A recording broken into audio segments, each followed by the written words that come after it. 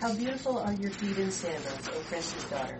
The curves of your hips are like jewels, the work of the hands of an artist. Your navel is like a round goblet which never lacks mixed wine. Your belly is like a heap of wheat fenced about with lilies. Your 2 breasts are like 2 fawns, twins of a gazelle. Your neck is like a tower of ivory. Your eyes like the pools in Heshbon by the gate of Beth Rabbim. Your nose is like the tower of Lebanon, which faces toward Damascus. Your head crowns you like Carmel, and the flowing locks of your head are like purple threads. The king is captivated by your tresses. How beautiful and how delightful you are, my love, with all your charms. Your stature is like a palm tree, and your breasts are like its clusters. I said, I will climb the palm tree. I will take hold of its fruit stalks.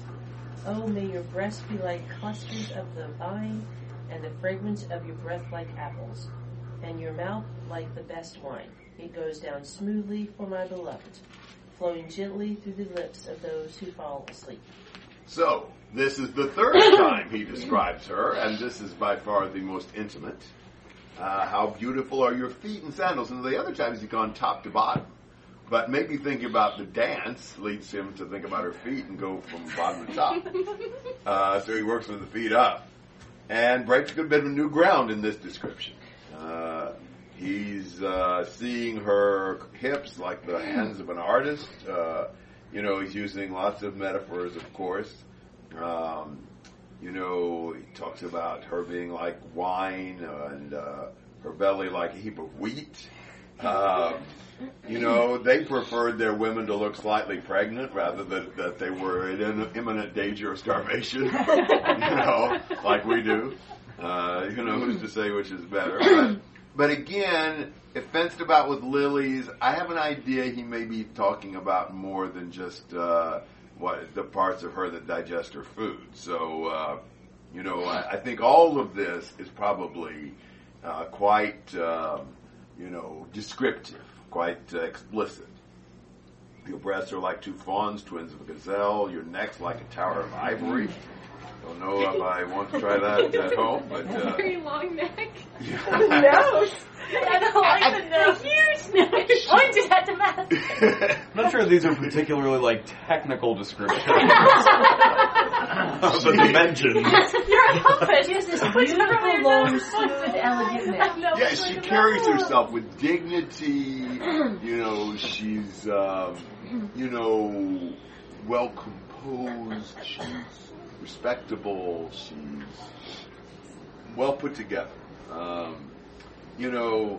Thankfully, in God's providence, men and women can be attracted to all kinds of bodies.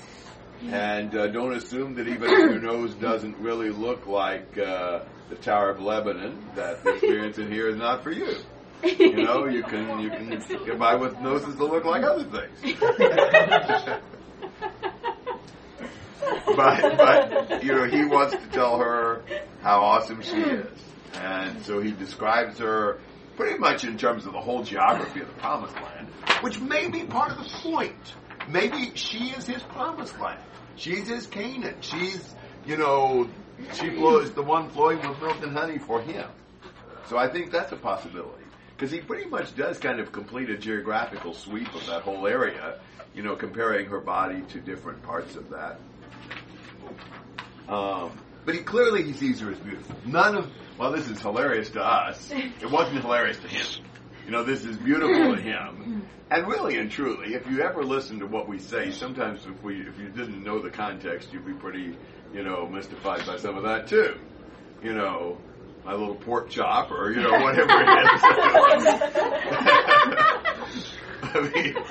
People can get to saying some things that are really kind of odd, but they mean it well. And it's taken well, You just say hey baby all the time. Why are you calling her a little child? Yeah, exactly. Yeah, what's the advantage of being a baby? Right.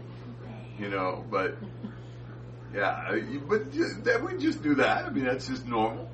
We describe things in terms that are, beautiful to us or, meaningful to us.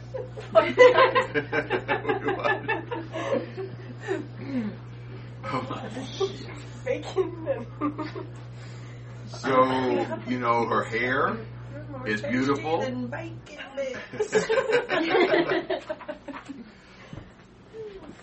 How beautiful and delightful you are, my love, with all your charms. And, you know, he wants to enjoy her.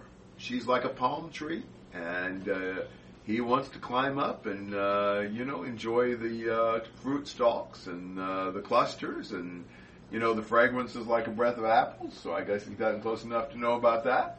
And, you know, wants to enjoy the fruit of her body. Now, again, one thing to be observed is against this Greek concept that the body was undesirable, an unworthy shell that we'd be lucky to die and shut ourselves up. You know, our body is destined to be raised. You know, body was the very thing that clothed the Son of God when he came down here. We should not be, you know, disparaging toward our body. You know, so that leads to this idea, you know, again, that if you were really spiritual, then, you know, you wouldn't be interested in these kinds of, you know, intimate kinds of things. No, that's not true. Not true at all. There's nothing in the Bible that indicates that. You know, and I think it leads us to an imbalance. We get to where we just really wish we didn't have this body. Well, granted, this body's not the ideal. You know, the world has been, you know, cursed by the consequence of sin. But our bodies will be raised, changed. But, I mean, we value and treasure our bodies. And we treasure the relationship in marriage that God created for us. He made it. He wants it to be special for us. And He loves us. So He gave us something really wonderful. So He says, and the fragrance of your breath like apples. You might go back to 2:3 on that also, or one verse in chapter 2 anyway. And your mouth like the best wine. She's an awesome kisser. And she says, it goes down smoothly for my beloved, flowing gently through the lips of those who fall asleep. So she interrupts to say, and I'm yours, and, you know, we're right. You know, they complete each other's sentences again. They're right in harmony with each other. You know, she picks up the poetry and the imagery to respond positively to him. All right, so comments and questions through verse 9.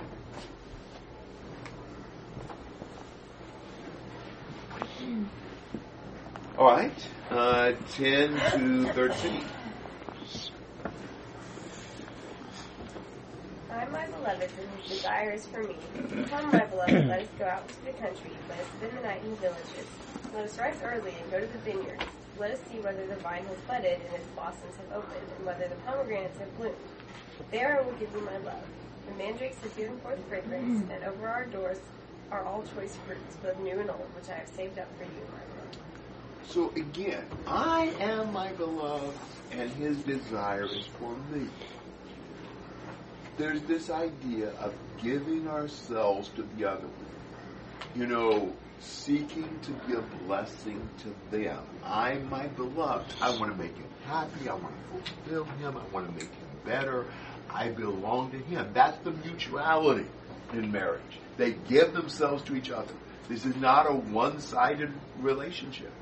This is both of them are giving themselves to the other one. And his desire is for me. Now, that word desire is used in the Bible 3 times. The other 2 times are in the first 4 chapters of the Bible. Back in Genesis 3 and verse 16, it says, to the woman, he said, I will greatly multiply your pain in childbirth. In pain you will bring forth children, yet your desire will be for your husband, and he will rule over you. Now, I think a part of the curse of the covenant would be her greater dependence on her husband, her needing him, her desiring him, and him ruling over her, that this becomes not as harmonious a relationship and not as equivalent a relationship, but But now, when they return to God's ideal in marriage, His desire is for me. You know, it's kind of a return to paradise. It reverses the curse. It's not just one-sided. You know, she desires him, he desires her. The other place where that word is used in Genesis 4:7, sin is scratching the door and its desire is for you, but you must master it. It's ironic that it was used, or interesting to use those 3 times. But I think the idea is this idea of now he desires me too. You know, I belong to him, and he desires me.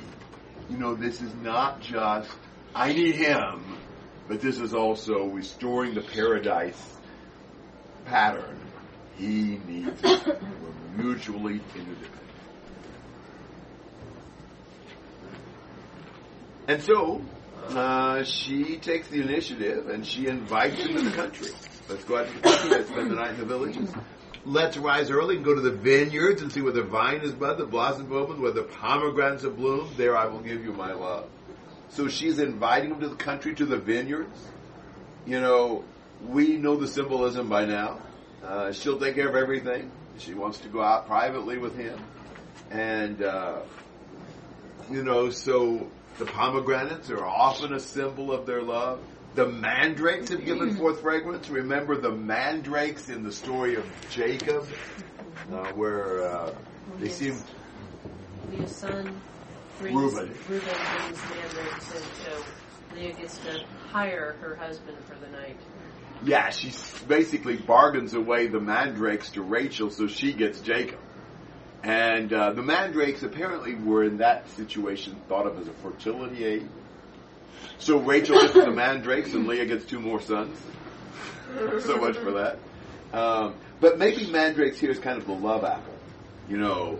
And so the mandrakes have given forth their fragrance. You know, they probably don't need a love apple here. But they've got all the fruits available. And she says, over our doors are all choice fruits, both new and old, which I've saved up for you, my beloved. She hasn't been with anybody else. All of her fruits she's saved up for him. You know, he gets them all. Thoughts and comments? Should this idea of the vine budding and the blossoms opening and all of this, coupled with the mandrakes, should we be looking at the question of fertility and pregnancy, or? I suspect more it's just a relationship. I don't know that this book really ever goes so much toward the idea of children. Maybe the pomegranate because it's so much seed, but I still think we're looking at it more from just the intimacy. You know, and there is this mindset also among some people that, you know, intimacy is only for procreation. That is not true. Now, should we multiply and replenish the earth? Yes, I think so. Does that mean that that's the only reason a man and his wife should be together? No. In fact, 1 Corinthians 7 says, my body belongs to my maid. I should seek to please them. So what if we know that, you know, bearing children doesn't seem to be a biological option for whatever reason at this point, age or other factors? Should that mean that we cease the intimacy since children can't result? Not at all. God intends for the husband and wife to be together because that's a part of the relationship. That's a part of what this is talking about, what this means.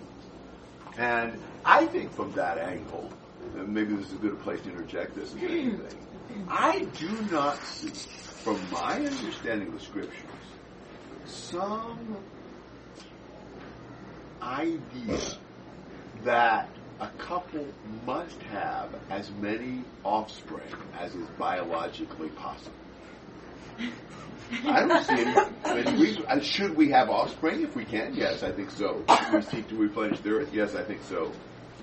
Does that mean that we can't engage in any kind of family planning? I don't see that. I don't know what passage we use to affirm that. I mean, that's more back from the idea that the only purpose of being together is procreation, and that is just not the case. And I think here they're together because they love each other, and they're committed in marriage to each other, and this is a part of their relationship, and it's a beautiful thing. It's a God-given thing.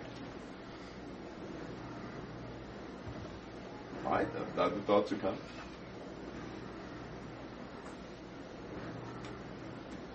All right, chapter 8, verses 1 to 4.